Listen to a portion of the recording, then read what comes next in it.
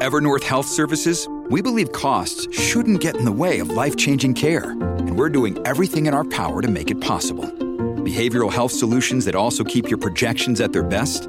It's possible. Pharmacy benefits that benefit your bottom line? It's possible. Complex specialty care that cares about your ROI? It's possible. Because we're already doing it. All while saving businesses billions. That's Wonder made possible. Learn more at evernorth.com/wonder. Welcome to Midas Touch Legal AF, your legal analysis friends. Sorry we were not here last week. One of the problems about running a Legal AF podcast when you're actually a real lawyer is you have cases and trials and depositions. And unfortunately, I had like 10 depositions last week. I'm exaggerating. I had 3, but I had a lot of court appearances and it was just a crazy week. So I apologize. That's Ben's fault, not Popok's fault, but Popok, how are you doing today? I'm doing good. You left out, you also had to worry about canceling your Rolling Stone subscription. So that I had to cancel my Rolling Stone. Yeah. Who knew? Yeah. Who knew that the Rolling Stone rock magazine that we all used to love from the 60s and the 70s, and I was in the 80s, they're owned by Saudi Arabia? They're owned by the Saudis? Who knew such a thing? Most bizarre thing. I mean, that's more tragic. Look, people want to write mean stories about me. Go ahead, write freaking mean stories about me. But the tragedy of discovering that they're owned by Saudi Arabia just kills me. Yeah, I remember what I said to you, and everybody knows who follows us because they're also following Midas Touch and my Twitter feed. So everybody knows we were sort of tied up last week as well with cease and desist letters to Rolling Stone and their reporter Seth Atana and everything that came off of that. But who knew that once Midas Touch did its own proper investigative reporting, in contrast to what Seth Atana's been doing, you found and unearthed all of these connective links and dots that connect through the Penske family. This connectivity with Saudi Arabian money and all of that. And so that is real investigative reporting at its finest, which I think you guys have been at the forefront of developing. And that's as a part of, somebody going after Midas Touch with really no facts in place. I mean, it's just the most bizarre experience of my life. Here's an organization that I work at for free. We're entirely grassroots funded. We post all of our donations online. We hold like monthly meetings with our donors about where the money's going, where no questions off limits. Anything we do as any expenditure that has any level of significance, we post the photo of what it is and describe all of the exact details. And they're coming after that. And they're freaking owned by Saudi Arabia for $200 million. It was the most bizarre. You and the brothers are just too transparent. That's the problem. Too transparent. They're saying you were not efficient enough in your Georgia canvassing efforts. No, not you're too efficient. You were too efficient. You just charged $5 per door. I mean, look, we paid for full PPE. We paid a living wage. And then we unearthed that Rolling Stones doesn't pay its people a living wage. So of course they'd be coming after us for not paying a living wage. By the way, has everybody pulled Seth Atana's voting record? I wonder if this guy's ever voted in any election, let alone critiquing how much you're paying to have people canvass and make sure that people get to the polls.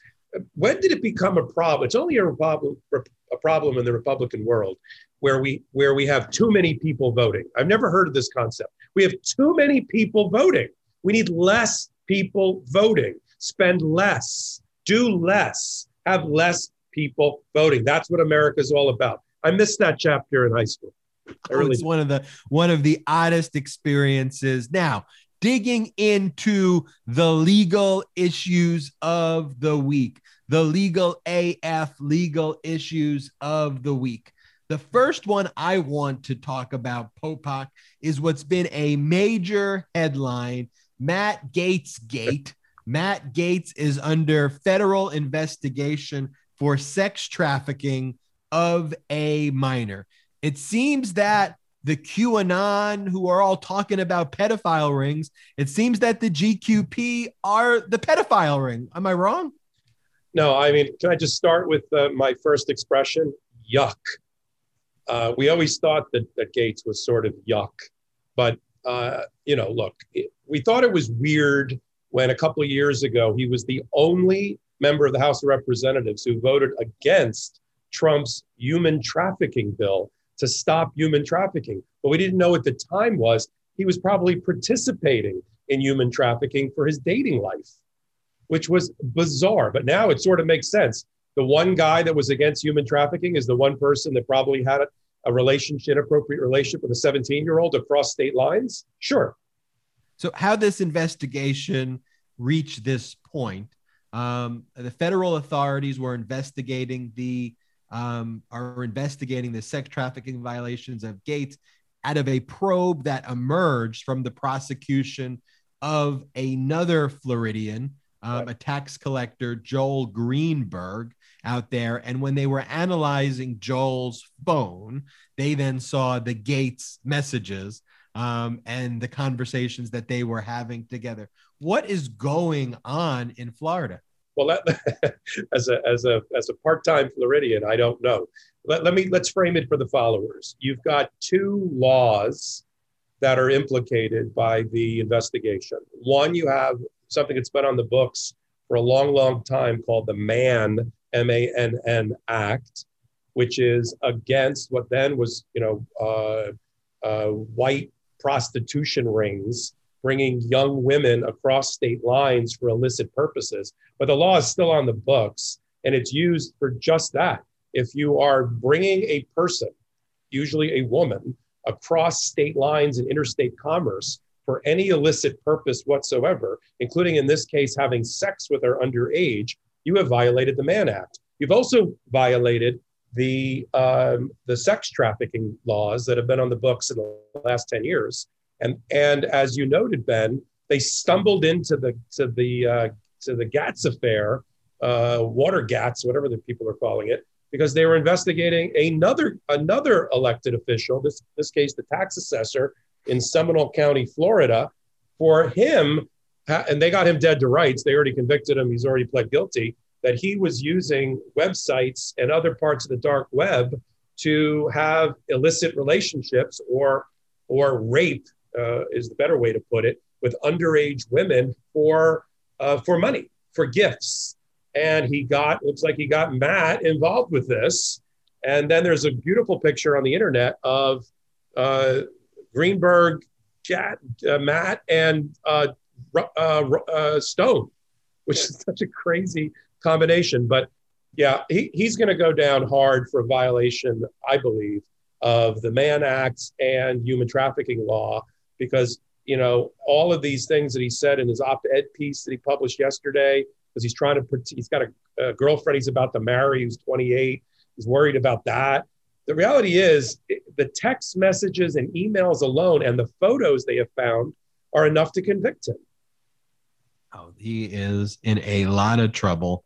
And I think this is just the tip of the iceberg with these GQP, it's not just Gates. I mean, I think as we see other people who are supporting Gates, who are guilty of their own criminal conduct, I'm not saying it's this specific type of conduct, but all they do is project. And during the Trump years, the biggest not projection in the way I'm using it before, but everything that they would do is violate the Hatch Act, it seemed, under the Trump administration. So can you just tell us what the Hatch Act is generally? And I want to then talk about what the Trump administration was doing, which was basically every day violating the Hatch Act, and whether there will be meaningful repercussions. Yeah, good. So in 1939, the U.S. Congress passed a law named after a then Senator Hatch, which is referred to in the business as the Hatch Act. But let me tell you the subtitle for it, and this will describe it all to our followers. It is the Prevent Pernicious Political Activity Act. And what it says is if you're in the executive branch as a civil servant, if you've been given your job as a civil servant, you are not to be political. While you hold your job, you are not to campaign or do anything that is anything other than being an agnostic civil servant.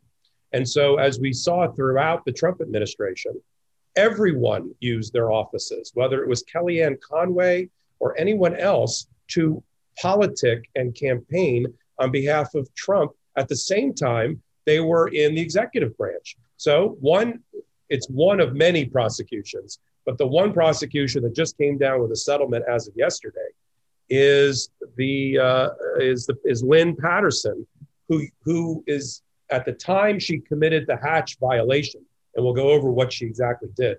But at the time she committed the Hatch violation, she was like the number 2 person in the Department of Housing and Urban Development, HUD, for the New York region. And what was her qualifications to get that job through Trump, you might be asking? She was the wedding planner for Eric Trump. That was her claim to fame. That's how she ended up being like the number 2 or number 3 job in all of HUD, managing the public housing affairs for the state of New York. But what she did, Ben, you know what she did, right? Yeah. So Lynn Patton, she recruited people living in New York to participate in a video that was shown at the Republican National Convention. So what she did was, using her position, her government position, she basically got individuals to act like they supported Trump for a political video that was used at the Republican convention. And by the way, Trump did that a few times at the Republican convention. I mean, number one, he did it at the White House, which itself was a violation of the Hatch.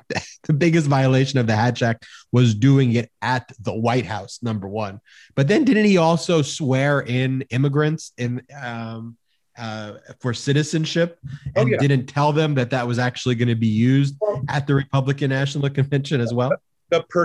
He did. And the perniciousness, to go back to the Hatch Act's main title, the perniciousness that I don't want to gloss over in using people as human props for political campaigning is that they didn't even, in the case of Patterson, they didn't even know that they were being used as props. And they weren't just citizens of the state of New York.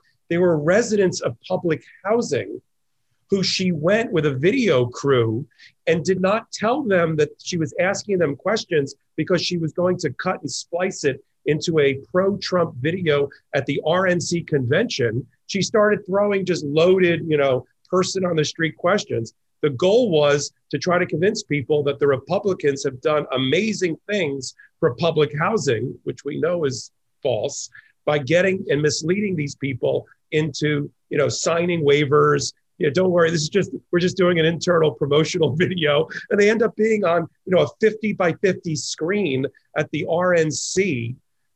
I mean, acting like they're supporting Trump, and it's specifically designed, towards Black and brown communities also, to try to peel away those votes from Democrats. So going back to the perniciousness, there's nothing more pernicious than that. I mean, look, at the end of the day, she was fined $1,000. She's barred from federal employment for 4 years. I think the penalties needs to be stiffer than that because, I mean, to me, that's a very, very serious crime. It's deceptive at every level, but there are some repercussions. It'll be interesting to see Popak, and I don't know what you think if other Trump officials will be similarly fined or have these penalties. My prediction is the floodgates are going to open, and this is the first of many. They got her. She pled guilty. We say the $1,000 in a few years barring from federal office is not much.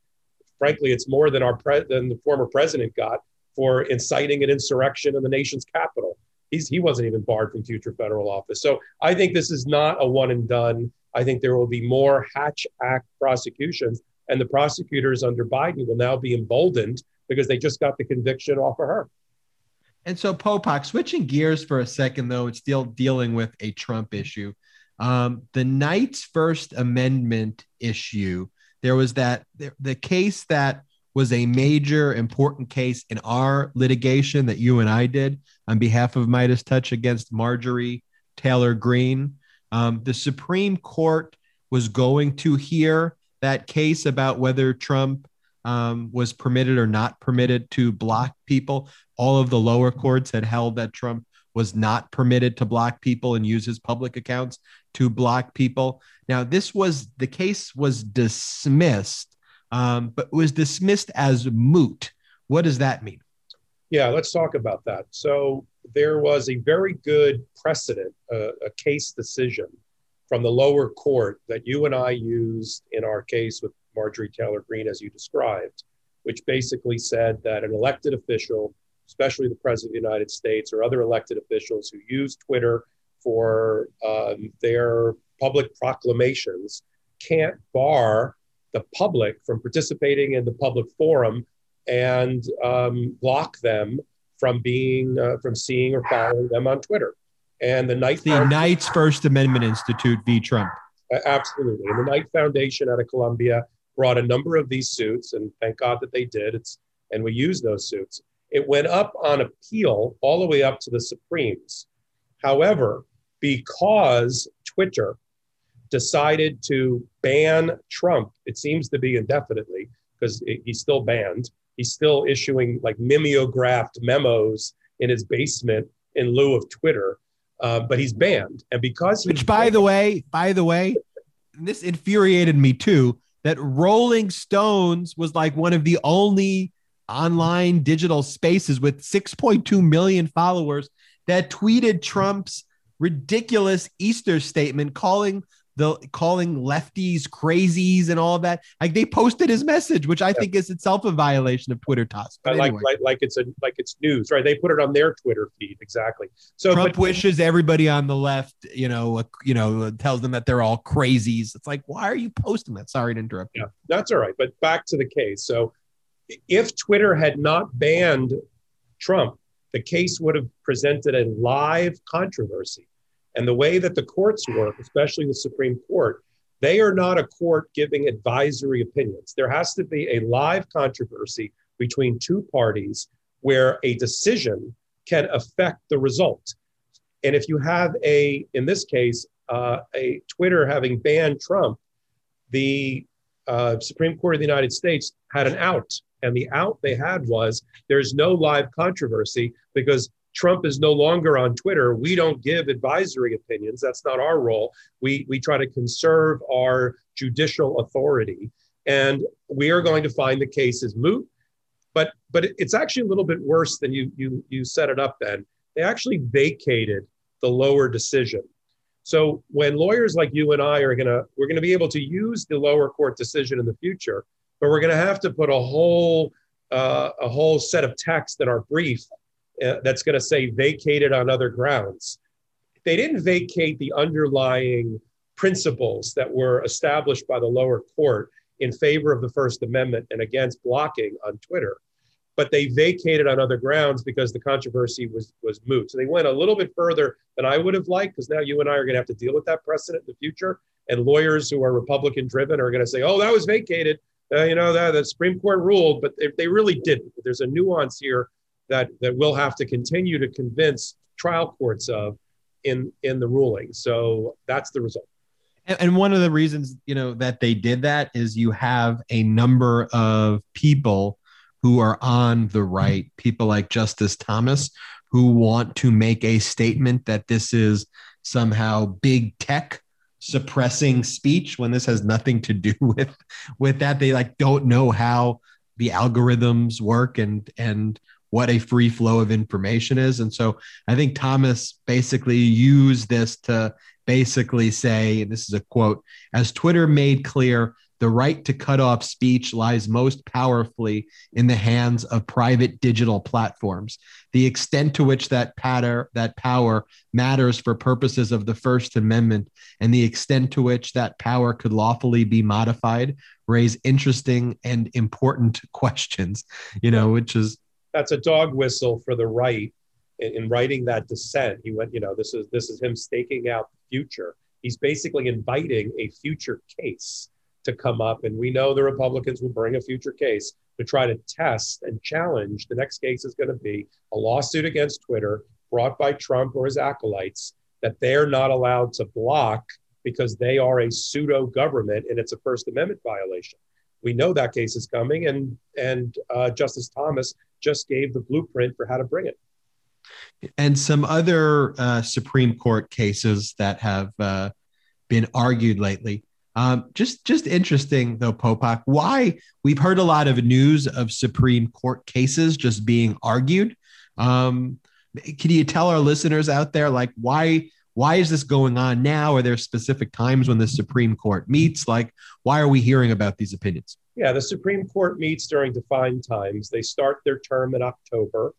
They hear cases. They decide at conferences among the 9 justices of the Supreme Court which cases they're actually going to take. It's up to them. It is a completely discretionary appellate process at that level. If the Supreme Court declines to take a case, it dies wherever it last was at the highest level of that region's federal court or even state court in some circumstances. If they decide to take it, and they take a very limited number of cases during the year, 30, 40, 50, 60 cases tops. And actually the Roberts Court, because we call it the Roberts Court because it's named after the Chief Justice, the Roberts Court has taken very few cases over the last 15 years, much fewer than its predecessor. So one way to influence our lives through the law and through decisions is for a Supreme Court to take less cases, and when they take cases, to take them on policy grounds that they find interesting. So they have a conference, they decide which cases to take. They then alert the parties on the other side, okay, your case is going to be heard by the Supreme Court, start briefing. So each side gets, one side gets 2 briefs, the other side gets 1 brief. Those briefs then get reviewed and assembled by clerks. Supreme Court clerks play a very important role in the gatekeeping process. The chief judge then does a little bit of a polling to decide, who's in favor of which side of the case. They do oral argument. So oral argument is throughout the year. A lot of it is in the spring. And then they start issuing opinions. And so now we've got a little bit of a hybrid.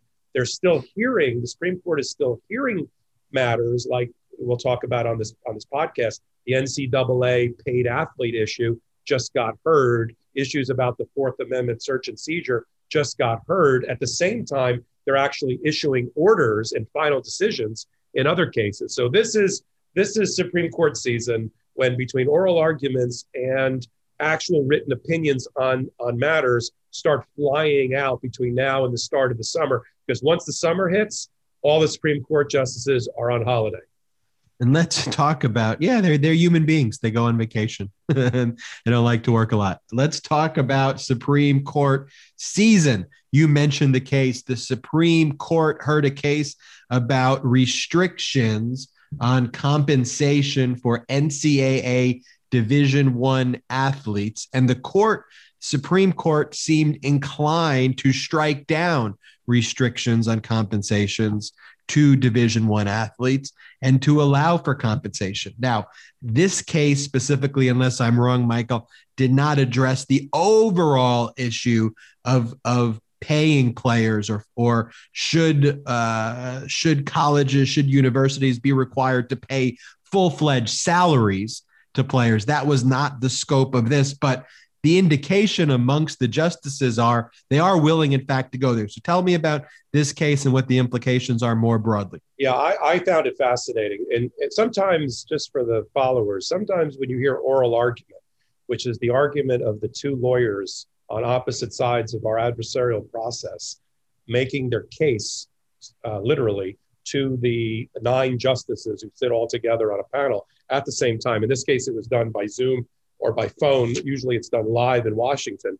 But when oral argument happens, sometimes you can read the tea leaves about questions being asked. Litigators and trial lawyers like Ben and I call it a hot bench. It's when there's lots of questions coming, rapid fire from all 9. Usually they're asked in seniority position. Whoever the most senior justice goes first, they go down the line. Some justices don't ask any questions. I mean, just for our followers, Justice Thomas, who's been on the bench for pushing 30 years, I think has asked a total in 30 years of 3 questions. And I'm not making that up.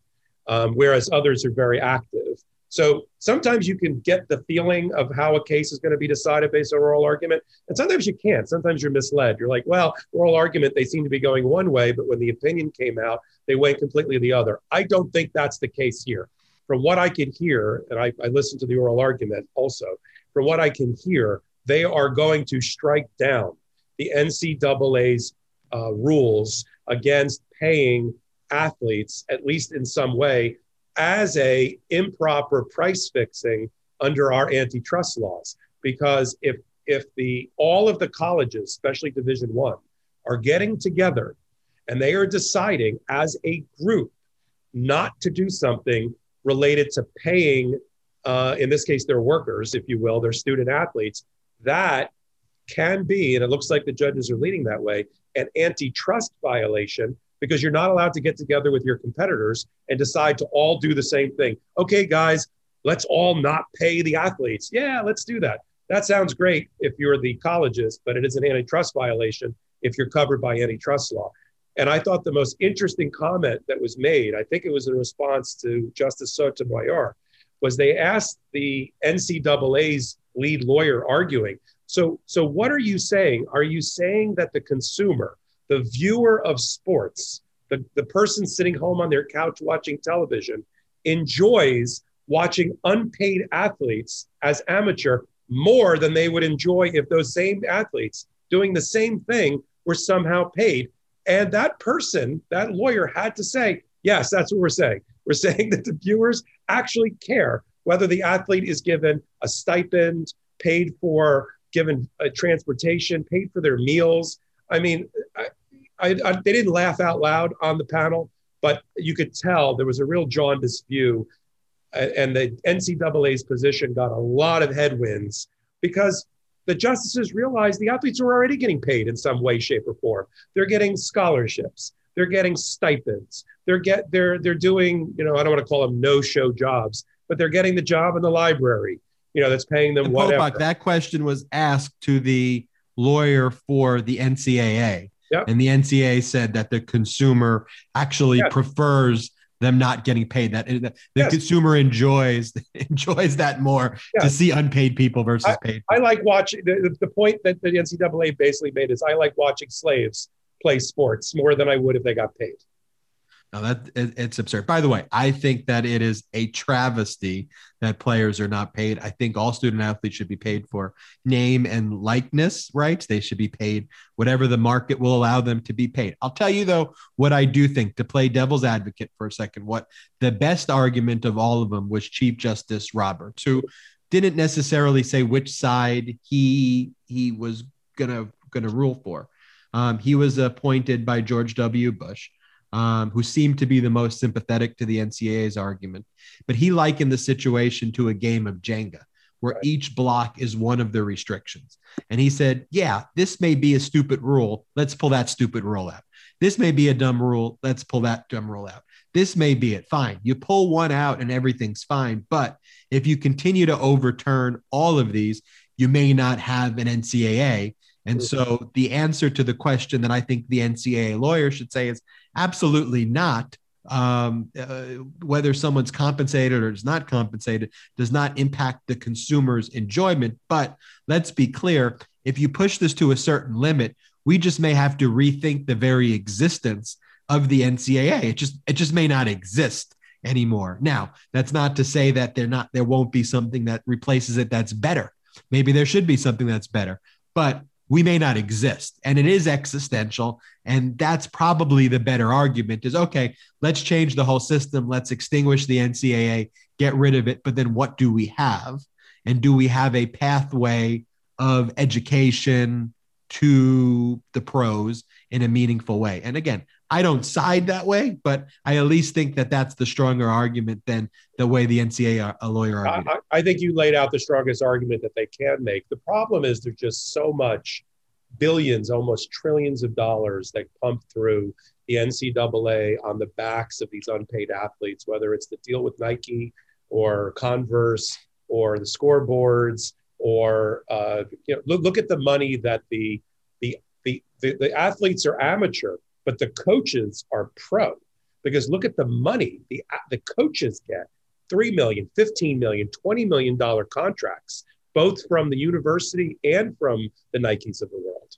Yeah, and that was one of the things that the justices continued to point out, how over the past 20, 30 years, when the Supreme Court had previously ruled on this in the mid 1980s, the Supreme Court just basically said, now look, it's just a whole different landscape now. Like, we have to evolve our doctrines because y'all exploited the shit out of this. Like, in lack of better words, like that's what they said. Like y'all could have been fucking fair about the situation and no one would have raised red flags. Yeah. But like now you start paying your coaches fucking $10-15 million, a year, and people are going to start saying, wait a minute, how could you pay that guy $15 million and the star athlete gets $0?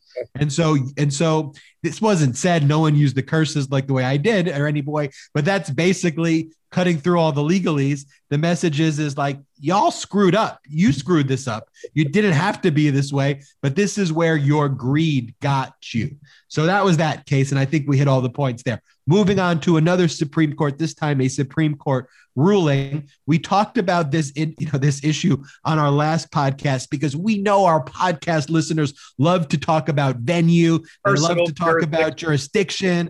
But look, we are educating them on these facts that are important legal issues. And so there was a U.S. Supreme Court ruling that was handed out in the past week that ruled against Ford in a product liability venue dispute. Can you tell us a little bit about this case, Pope? Yeah, I have to tell you, I graduated law school 30 years ago. You graduated law school slightly less than that or less than that. I thought this doctrine had already been really resolved 100 years ago, or at least 40 years ago, with cases that I learned in law school. We all remember International Shoe case. Helicopteros. Now we're really inside baseball. The Volkswagen case. Yeah, we learned all of these cases. And those cases stood for the proposition that if you angle your activities towards a jurisdiction, even if it wasn't necessarily your intent, and somebody got injured in that jurisdiction, you're going to get sued in that jurisdiction and you're going to have to defend yourself. And you're not going to be able to say, but I made the product in Ohio, just sue me in Ohio, even though the person was injured in Montana or in this case, Minnesota. I thought this was really resolved, but apparently there was a slight loophole in the jurisprudence, which has now been plugged. And just for our listeners, it is very difficult to get this Supreme Court, which is split Republican and Democratic appointees, to agree on anything. They agreed 8-0. Coney Barrett had to sit this one out. They agreed 8-0 against Ford Motor Company. Now, Ford Motor Company argued in a tire explosion case, which is exactly what it sounds like, an unfortunate circumstance where a tire exploded, leading to a rollover of a vehicle and the death of the passenger. They argued, we made the car in Detroit, in Michigan. It got sold and resold as a used car over the next 30 years. But we're not responsible for what happened in Montana when it got sold as a 4-time used car, because you got to come sue me in Michigan. And it's not even the argument, you don't have a right to sue me at all. That just for our followers. It's not they're arguing, statute of limitations, there's too much time passed, I'm not responsible for the tire 40 years later, 30 years later. They're arguing, sue me, but you got to sue me in my hometown. And the Supreme Court said no. And Kagan, Justice Kagan, I think, brought it home best in her questioning or her decision-making when she said, look, you spent an inordinate amount of advertising dollars and marketing dollars pointed at Montana and at Minnesota and every other state in 50 states to try to get consumers to buy your product. Okay, you want to live by the sword, you die by the sword. So if somebody gets injured driving your vehicle, even if they didn't buy it and pick it up from the factory in Michigan, because who does that? Who goes to the factory and picks up their car? Okay, they bought it in Montana. It's a Ford. It says Ford on the back. They are responsible for defending themselves, and it's okay under what we call due process, which is what personal jurisdiction is all about. Is it fair to bring the person into court where the injury happened. Supreme Court finally shut the door once and for all and said, in the context, especially of products liability, you can be sued where the person is injured. End of story. And to bring this, though, into some human terms, though, is that a tire exploded. Okay. Somebody was probably horribly injured in Montana. They were injured in Minnesota. Someone may have died. They may have lost an arm or a leg, or they lost a family member's lives. And for the past 10 years or so, they've been fighting with Ford over whether or not the case should be heard in Montana and Minnesota, or whether it should be heard in Michigan. So for these human beings who were injured, a large corporation like Ford, who wanted to have the case heard in their home court stadium, Dearborn, Michigan, right? Yeah, in their home court stadium, in front of jurors who probably either work for them or have family members who work for them. This company has created, many, many, many years. I don't know if it's a decade, it could be longer, it could be shorter, but now the family basically just gets to begin the process of litigating their case, which still may take another, 3, 5, 10 years. And then on those issues, a company like Ford can appeal those issues. And so this was just one sliver of a pie. Assume a pie in the sense of litigation has 100 parts, and jurisdiction is one of 100 parts. A company like Ford can bring one of those 100 parts to the Supreme Court all of those times. And if they want to, and granted, it'll cost them tens of millions of dollars to do this if they have the resources. But this is why sometimes justice is denied to people who have to go through this process. Sometimes the family is like, you know what? I don't want to deal with this shit. I don't want to go in front of the Supreme Court. I don't want to deal with it. I want to get my life back. I want to bury my family member. I want to go on with my life.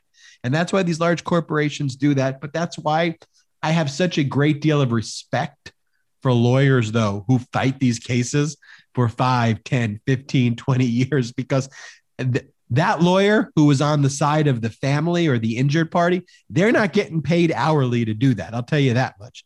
They're not making money litigating this case to the Supreme Court. The Ford lawyers, they probably made Ford's legal bills on this, probably easily over 20, 30, 40 million dollars on this case, maybe more. They should have just paid the family. Look, you just hit the nail on the head. To be callous for a moment, their Ford strategy, business strategy worked. They stretched this family out. They did it for a number of reasons. One, I guess they really believed in this legal theory that they had, which got slam dunked 8-0 by the Supreme Court. But they stretched this family out so that sends a signal to the rest of the world that if you're catastrophically injured by a Ford product, we are going to fight you tooth and nail for a decade on the most procedural of issues. You will not even get your day in court until we exhaust you financially and emotionally in every way, shape, and form. And then, okay, we'll try the case. And look, this isn't hyperbole. Mike and I are in mediations all the time, where that is a argument that is used by the corporation of why you as the plaintiff should settle. Not we were wrong, we injured your client. It's like, look, you should settle this now or else we're going to drag this out forever. And it's a legitimate issue that we have to explain to our clients. We go, look, they could drag this out for 20 or 30 years, or you can get guaranteed money today. What do you want to do? And so that is a major, major consideration. Going to our last issue, though, of the day, Michael, you referenced this also earlier, is this issue of warrantless searches, whether that's a violation of the Fourth Amendment requiring warrants and warrant, but there are exceptions to the rule of warrants. There are some exceptions where you don't need a warrant. Can you tell us about the recent oral argument and whether that you think is going to impact the way warrantless searches are conducted? Yeah, I think the Supreme Court, led by the Republican appointees on it, are moving quickly based on the oral argument to allow for another warrantless entry into your home.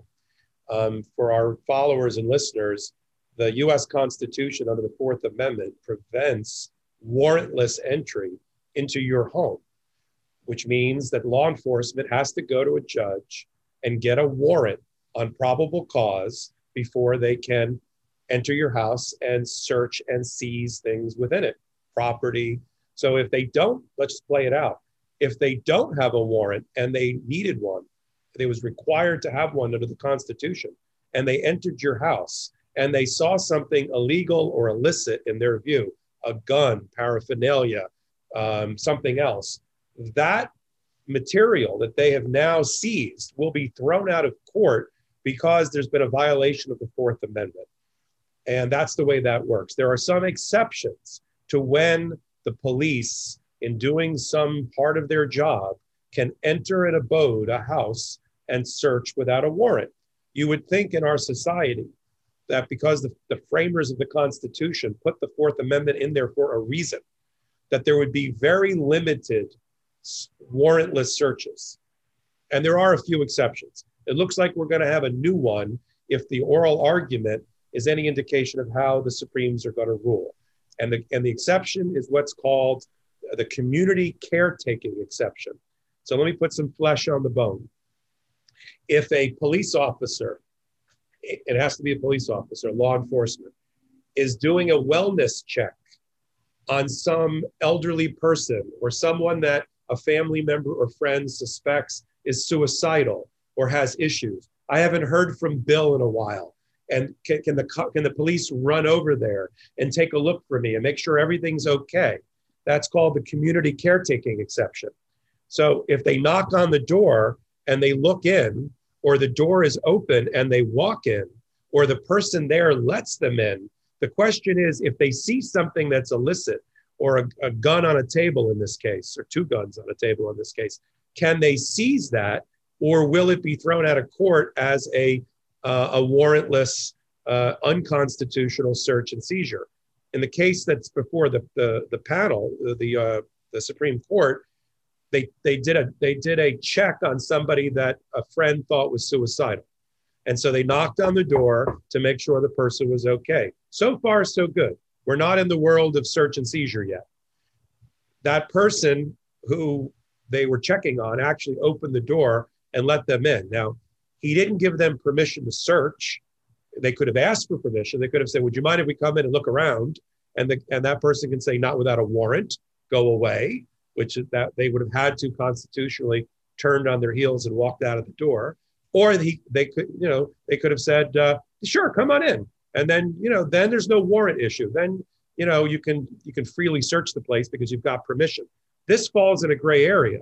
The person that was being checked on for possible suicide let them in, but he did not give them overt permission to search. They saw in the room a couple of guns, and they seized those guns. So the Supreme Court, which is, let's be honest, is a lot of older people. There's some new justices that got added recently in their 50s, but there's a couple of them that are in their 70s and 80s, like Breyer. And from the oral argument, it looked like some of them were like, yeah, I want somebody to check on me if I've fallen and I can't get up. And maybe while they're there, if they see something illegal, we're going to let them take it without a warrant. But, our followers should understand, every time you chip away at the Fourth Amendment, you're giving another excuse to law enforcement to raid your house without permission or a warrant and take what's in there and use it against you in a court of law. And our followers should be up in arms about it. I think there's a broader issue here too that deals with, in theory, you can say, well, look, in this case, the man's wife called the police, said the man was suicidal, and therefore there is an emergency that the police needs to investigate. I think there's a broader conversation though here too, which is the police represent kind of government force at its most extreme. And even in a situation like that, a police officer with guns, with a man who's suffering from a mental health crisis, like legitimately, what are they going to do for that man? And a lot of times, in a lot of my actual cases, the police end up killing the guy who may, with proper training, or women, where the police, if they had proper training, or if it was a mental health professional who was intervening could have actually saved the life. So the very nature of the call and the warrantless exception actually aided and abetted the death. And I think a lot of those questioning, Mike, that you referenced comes though from a incorrect perception of the police, of what the police do. And in those situations, sometimes when you're having a mental health crisis, the police are the last people who can actually be the ones to help. And the right type of people to call in that are mental health counselors and other people. And so when we hear this language often of, defund the police, a lot of that language is centered around these interactions where the police are getting hundreds of millions of dollars for tanks and on high armor and all of this artillery. But at the end of the day, that does nothing to solve this problem. Taking it back to this specific case, you're now opening the door for people who are heavily armed, who have this armor, to walk into your home and to actually create problems that you want to avoid. We want to be very protective of our private spaces because we know historically the government and the police are known to abuse those private spaces. That's why it's so important. That is, I had not thought of it that way, but as you were describing it, you are so correct. Let's think of it this way. If you had sent over a fire department or paramedics to check on the person, I don't know exactly what would have happened, but I could tell you it would not lead to death. Okay, if a fire department person, we're all fine with them getting cats out of trees, but if you put them in that position to go and check on somebody, they're trained differently than the police, heavily armed paramilitary police are trained. So you're right. The question is not, should we have a caretaker exception, a community caretaker exception? The question is, should we be using the police to go to mental health challenge situations to be the person to try to solve the problem? And you're right. I don't think we should. Exactly. So switching gears here, this is going to be a new segment of the Midas Touch Legal AF podcast, where Michael and I are going to interview two individuals embedded in the area of law from coast to coast. Each of these individuals is running historic candidacies to be the first woman to hold these various positions. We have Lucy Lang, who will be running for the district attorney of Manhattan to replace Cy Vance, who is currently investigating Donald Trump. So that is an incredibly high profile position. And then we also have from the West Coast, the best coast, Heidi Feldstein, who's running for the city attorney of Los Angeles. She would be the first women city attorney of Los Angeles, Heidi Feldstein Soto. So after these breaks, we're going to talk to them, and then we'll be right back after these messages.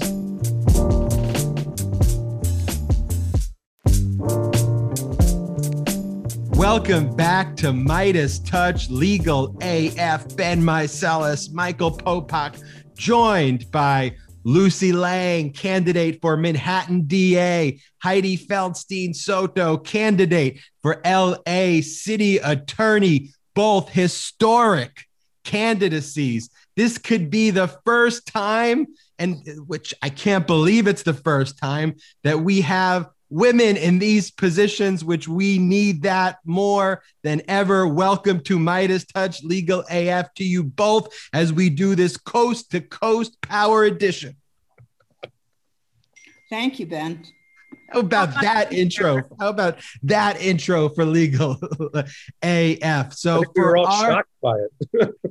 You know what? What's hard-hitting stuff? Yeah. Lucy, for those out there who don't know, though, what a DA is, these are different positions you're running for and what Heidi's running for in LA, you're running for in Manhattan. Can you explain to me what the DA does, and then Heidi, what the city attorney does, just so our listeners know what it is that you're running for?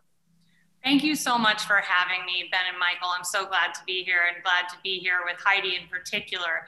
It is a really exciting election season in New York City, but it's particularly exciting because the district attorney's race is on the ballot. And as you all know, the district attorney is a uniquely American phenomenon. We are the only country in the world that elects our district attorneys, which means that it's the voters who determine who oversees all of the criminal matters in any given local jurisdiction. So a district attorney in New York is a county-wide designation, and the position I'm running for, Manhattan DA, means jurisdiction over the county of Manhattan, or New York County. And that includes jurisdiction over the violations, misdemeanors, and felonies that occur within the boundaries of this island. And a district attorney has historically tremendous discretion in the United States, makes the decision about what to charge, whether to charge, how to charge, and then what sentences to recommend. So it really is an incredibly impactful role, especially in this moment of emphasis on long overdue criminal justice reform here and nationally. And especially in this moment right now, too, where we have some very serious things going on in Manhattan, in all areas. And particularly, though, with respect to, I think a lot of people are looking at this race because they know what's going on with Cy Vance. That is the position for those out there that you're running for is Cy Vance's position, who's currently involved in an investigation of the former guy, Donald Trump. And so that is a huge position you're running for. One of the distinguishing factors between this district attorney's office and so many others, of course, is jurisdiction over Wall Street. And it's a reason why the Manhattan district attorney has historically had a major profile that includes investigations into serious white-collar crimes, and is a reason that my campaign has emphasized and rolled out a plan around how we're going to better leverage resources to ensure appropriate accountability in instances of economic crime that victimize ordinary New Yorkers up to high-level bank and tax fraud. Heidi Feldstein-Soto, tell us a little bit about what it is the city attorney does. I understand there is not a city attorney style even position in Manhattan, but why do we even have this in LA, and what is it that you're running for? Thanks, Ben. The city attorney is one of only 3 citywide elected officials within the city limits. We have the mayor, the controller, and the city attorney. So in addition to being an independent elected official, the role as described in the charter really consists of 2 major components. One is you're the managing partner of the largest or one of the largest public law firms in the country. So as the managing partner of that municipal law firm, the city attorney oversees lawyers from criminal misdemeanor systems, which some have called the misdemeanor machine in Los Angeles, to civil litigation, some of which involves consumer protection and consumer fraud, to a lot of transactional work. So the city attorney writes the municipal laws, the city attorney writes the ballot measures and the summaries of those measures. I will tell you that I will write them clearly so that the ordinary voter understands exactly what they're voting for. And the city attorney is in charge of the fiscal documents that govern our city. So the municipal bonds and all of the commercial contracts that deal with vendors. In addition to that, as an independent elected official, the city attorney takes an oath to the charter. And so the city attorney has the obligation to defend the charter against intrusion into municipal affairs from our state, which sometimes tries to reach down into our city government, or from any other source, and to protect the residents of the city directly for those rights that are included in the charter or in the US or state constitutions. The role is both civil and to the extent of misdemeanor criminal, and it is elected. So no, I don't think there is an equivalent in Manhattan. This seems to be a uniquely, perhaps California, but at least Western position. So Michael and I are coast to coast. Michael is based in New York. I'm out here in Los Angeles. And so we're speaking to 2 people who really impact issues that affect our, day-to-day lives, the corruption that we see, in the cities, the violence that we see in the cities, crimes that we see in the cities, issues affecting small businesses, that we see in the cities.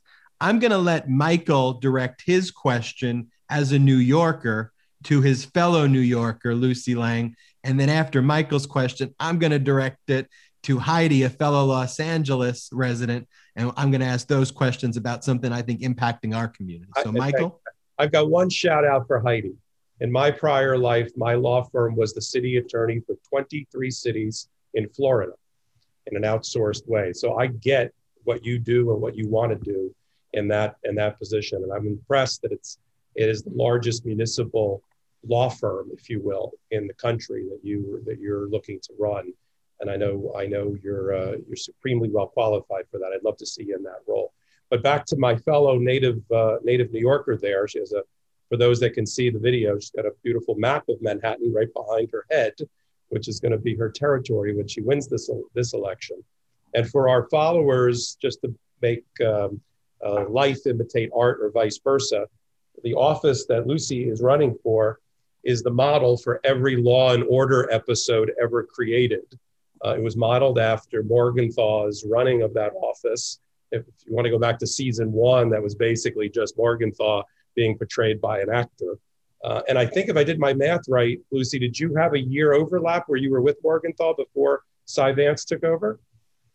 My first 3 years, I served under Mr. Morgenthau and was honored to have been hired by him. And an interesting other claim to fame is that I had the unique honor of co-authoring with Mr. Morgenthau, who was known as the boss in the office and in many circles in Manhattan, co-authoring his last op-ed before he passed away 2 summers ago. And it was an op-ed in which we called for the end of immigration raids on courthouses, which ultimately, after he passed, was codified in law. So that's something I'm very proud of. And I'll tell you that when I proposed to him at, I believe, 98 years old, that we co-author this op-ed together on a subject we were both passionate about that had been in the news, I didn't expect him to redline edit it to the extent that he did.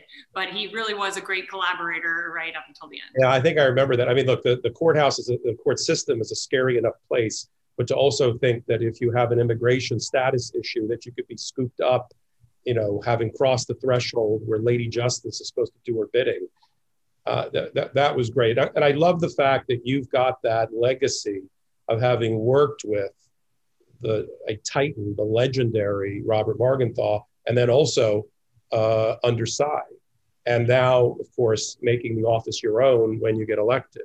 I think the fact that you have that legacy of having been brought up there. I'll give a compliment to the folks like you that grew up there as a prosecutor. When I built an in-house trial team for a Wall Street firm that Ben and I know well, when I recruited, I told the people that I was recruiting that the model for me was to build an elite squad of litigators and trial lawyers modeled after Morgenthau and that office. So you already come with a tremendous wind at your sail.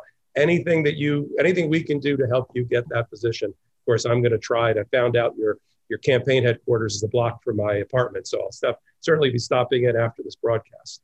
But bagels are great at campaign headquarters. Well, thank you so much for that, Michael. I have served under 2 district attorneys, and I have my own vision for the district attorney's office because we know so much more about what works and really what doesn't work in criminal justice. And Manhattanites are calling for transformative reform that addresses mass incarceration and racial injustice while at the same time prioritizing public safety. And we can accomplish all of that through collaborative leadership that prizes safety, equity, and the dignity of all New Yorkers. And that's what the breadth of my experience as a former assistant district attorney and as a national criminal justice reform leader, as director of the Institute for Innovation in Prosecution, has led me to create alongside community partners, and that has led me to run for this position. And can you and have you taken a position about the continuation of the Trump prosecutions that the office is leading? I think the worst thing that the next district attorney could do would be to say something on the campaign trail that would suggest anything other than a complete ability to be impartial and objective in pursuing all cases. What I will say is that I am the person in this race who is best suited to take on every investigation pending before that office, to prioritize criminal justice reform, but to make sure that the critically important work of investigating and prosecuting serious crimes continues. Heidi, what was the tipping point for you out here in LA? You worked for a large law firm. It's, a city attorney is often, a thankless job in LA, often comes under a lot of fire and gets very little credit, just being honest with the idea. I mean, the DA is a high profile position and the city attorney is a little less high profile, but has a huge portfolio of stuff that they have to do in LA. And so what makes you say, hey, I got to really get into this like right now with everything that's going on, when you could, enjoy the rest of your life and not have to deal with the craziness that's about to come your way? I think there's three components to that. The first is I live in LA. I live here. I walk outside my door.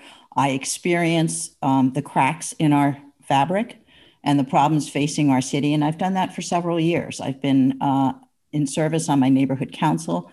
I've been trying hard to deal with some of the issues that affect our neighborhood and our city overall.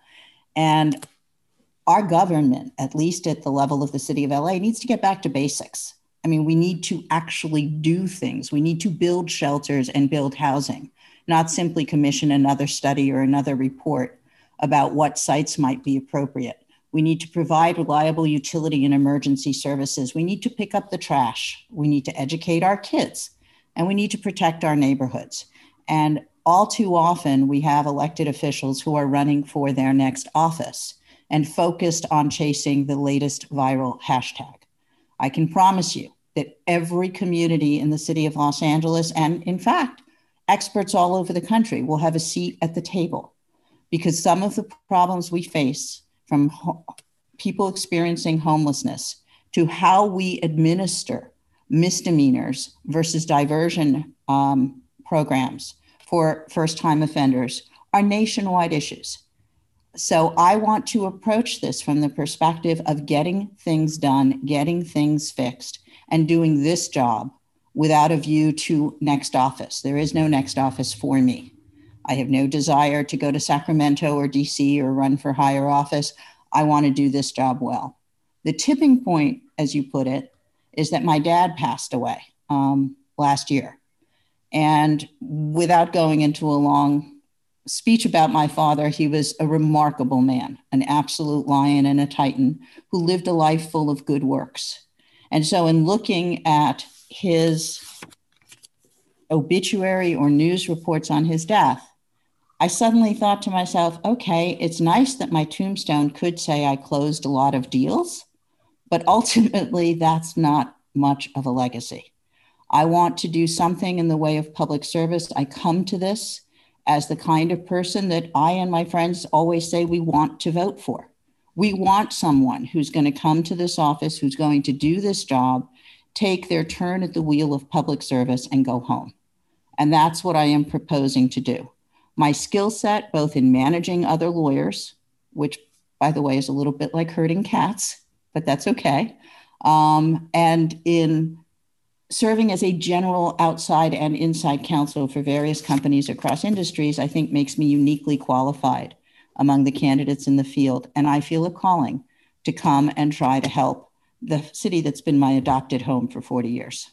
My joke with Popak is I said, you're going to love Heidi because she's such a taskmaster. So in my relationship with Popak, and we do a lot of cases together, Popak's always the one saying, Ben, we have a be there at the 11:30 meeting. And I'm always like, all right, and so that's our relationship where I like to think that I got the creative genes and the idea guy, and Popak keeps it on track and no missed deadlines, which is why we get along so well. Heidi, Ben is my cat. I will tell you that when I was starting out as a young lawyer, one of my best clients and my mentors who gave me many breaks was a man by the name of Sanford Sigaloff. And Sandy Sigaloff was infamous for running his deals and his companies with what he called a master calendar.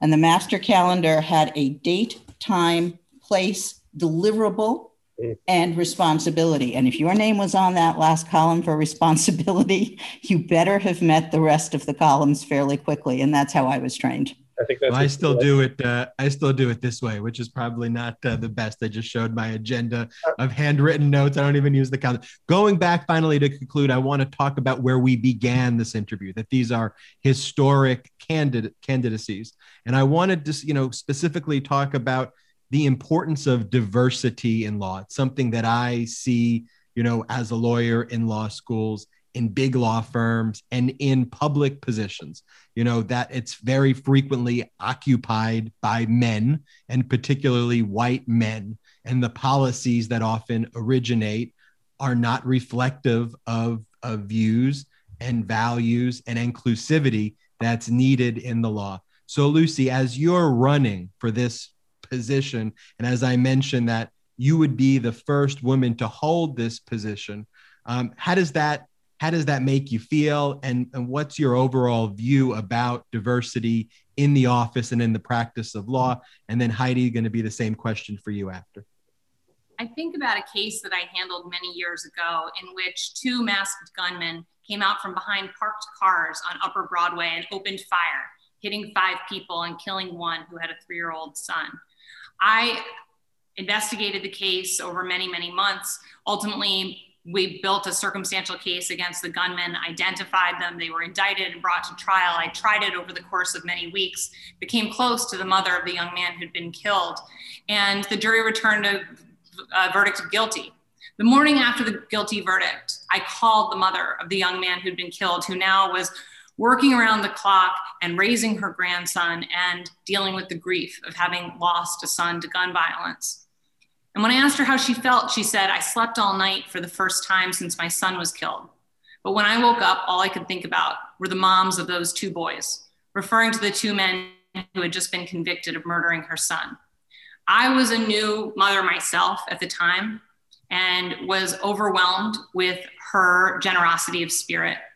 And it prompted me to create a first of its kind college and prison program to bring assistant district attorneys inside New York State prisons and work on justice reform issues alongside incarcerated New Yorkers, so that the people who were running the system had to understand the experiences of the people most impacted by it.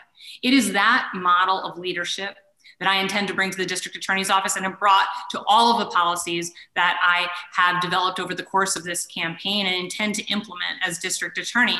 And I'm actually proud to announce officially that as of tomorrow, I will be putting out a policy book that is a roadmap for Manhattan and lays out 27 plans so far about how I intend to implement change in the Manhattan District Attorney's Office. And all of those plans have been built alongside community members most impacted, including a sex crimes plan built alongside survivors of sexual abuse by Harvey Weinstein, a plan for police accountability built along women who have endorsed me who lost their loved ones to police violence, and including plans built in collaboration with progressive prosecutors across the country who have endorsed my candidacy, related to racial justice, economic justice, tenants' rights, workers' rights, and all of the things that fall under the purview of the Manhattan District Attorney's Office. So I would be thrilled for folks to follow me on social media at Lucy Lang NYC and check out my forthcoming policy book, A Roadmap for Justice in Manhattan, Dignity, Equity, and Safety, coming out first thing tomorrow. And Lucy, when's the election? The election is June 22nd. Don't miss it if you're a Manhattanite. Heidi? Lucy said something very important, which is that she started with community members and building inclusivity from the ground up. I truly think that is the true definition of inclusivity. You don't get the variety of perspectives and the insights that you need to run a job if what you're doing is sitting in an ivory tower and dictating programs from the top on how inclusiveness is going to be affected in office. And I think Lucy has done an effective job in her area in inclusiveness. I go back to my own history. I was a Puerto Rican Jewish female and proud of both, standing in some of the most elite law firms in the country. Earlier in my career, I was a woman in an area where, trust me, there weren't very many women. I bless the ones that existed every day, but they were a few bright spots. And I was very fortunate to have male mentors. That means that I took my responsibility for inclusiveness seriously when I became a partner and I was in a position to help others. Of the folks that I sponsored to the partnership, I think that all but 2 were women. And each team in the law firms where I practice law, of the associates and the partners I worked with, was heavily diverse. There was usually a majority of women, and my team always attracted associates and lawyers and paralegals and secretaries of color and of diverse experiences. Law firms, by definition, are stratified environments. You need a license to move from being a secretary or a paralegal to being a lawyer, and then you need a vote of the partnership to move to being a partner. So when I practiced, I strived to make the team include everybody from every layer in the firm, so that our meetings, our staff meetings, and our parties and the ways in which we interacted with one another really included all of the voices at the law firm so that we formed a team to succeed. What I think I would bring to the city attorney's office is that same kind of listening ear to build diversity from the ground up, to try to recruit neighborhood prosecutors, for example, from the neighborhoods in which they're expected to work. So that if you have a young lawyer in the city attorney's office who's supposed to be resolving problems in one part of LA, hopefully it's somebody who either lives there now or who has grown up in the neighborhood and has some connection to it. I'm very proud of the fact that I was voted by associates across the state of California as one of the 10 best partners to work for in 2010. And I would hope that part of law firm management really is coming into an office softly, sitting down with the experts and the professionals and the folks who are there and listening to them as to what's working with their office and not working, as well as listening to the communities. That to me is true inclusion, a leader who listens. Heidi Feldstein Soto, Lucy Lang. Lucy's running for Manhattan DA. Heidi's running for LA City Attorney. Thank you both for coming on Midas Touch, Legal AF. We will be right back after these messages.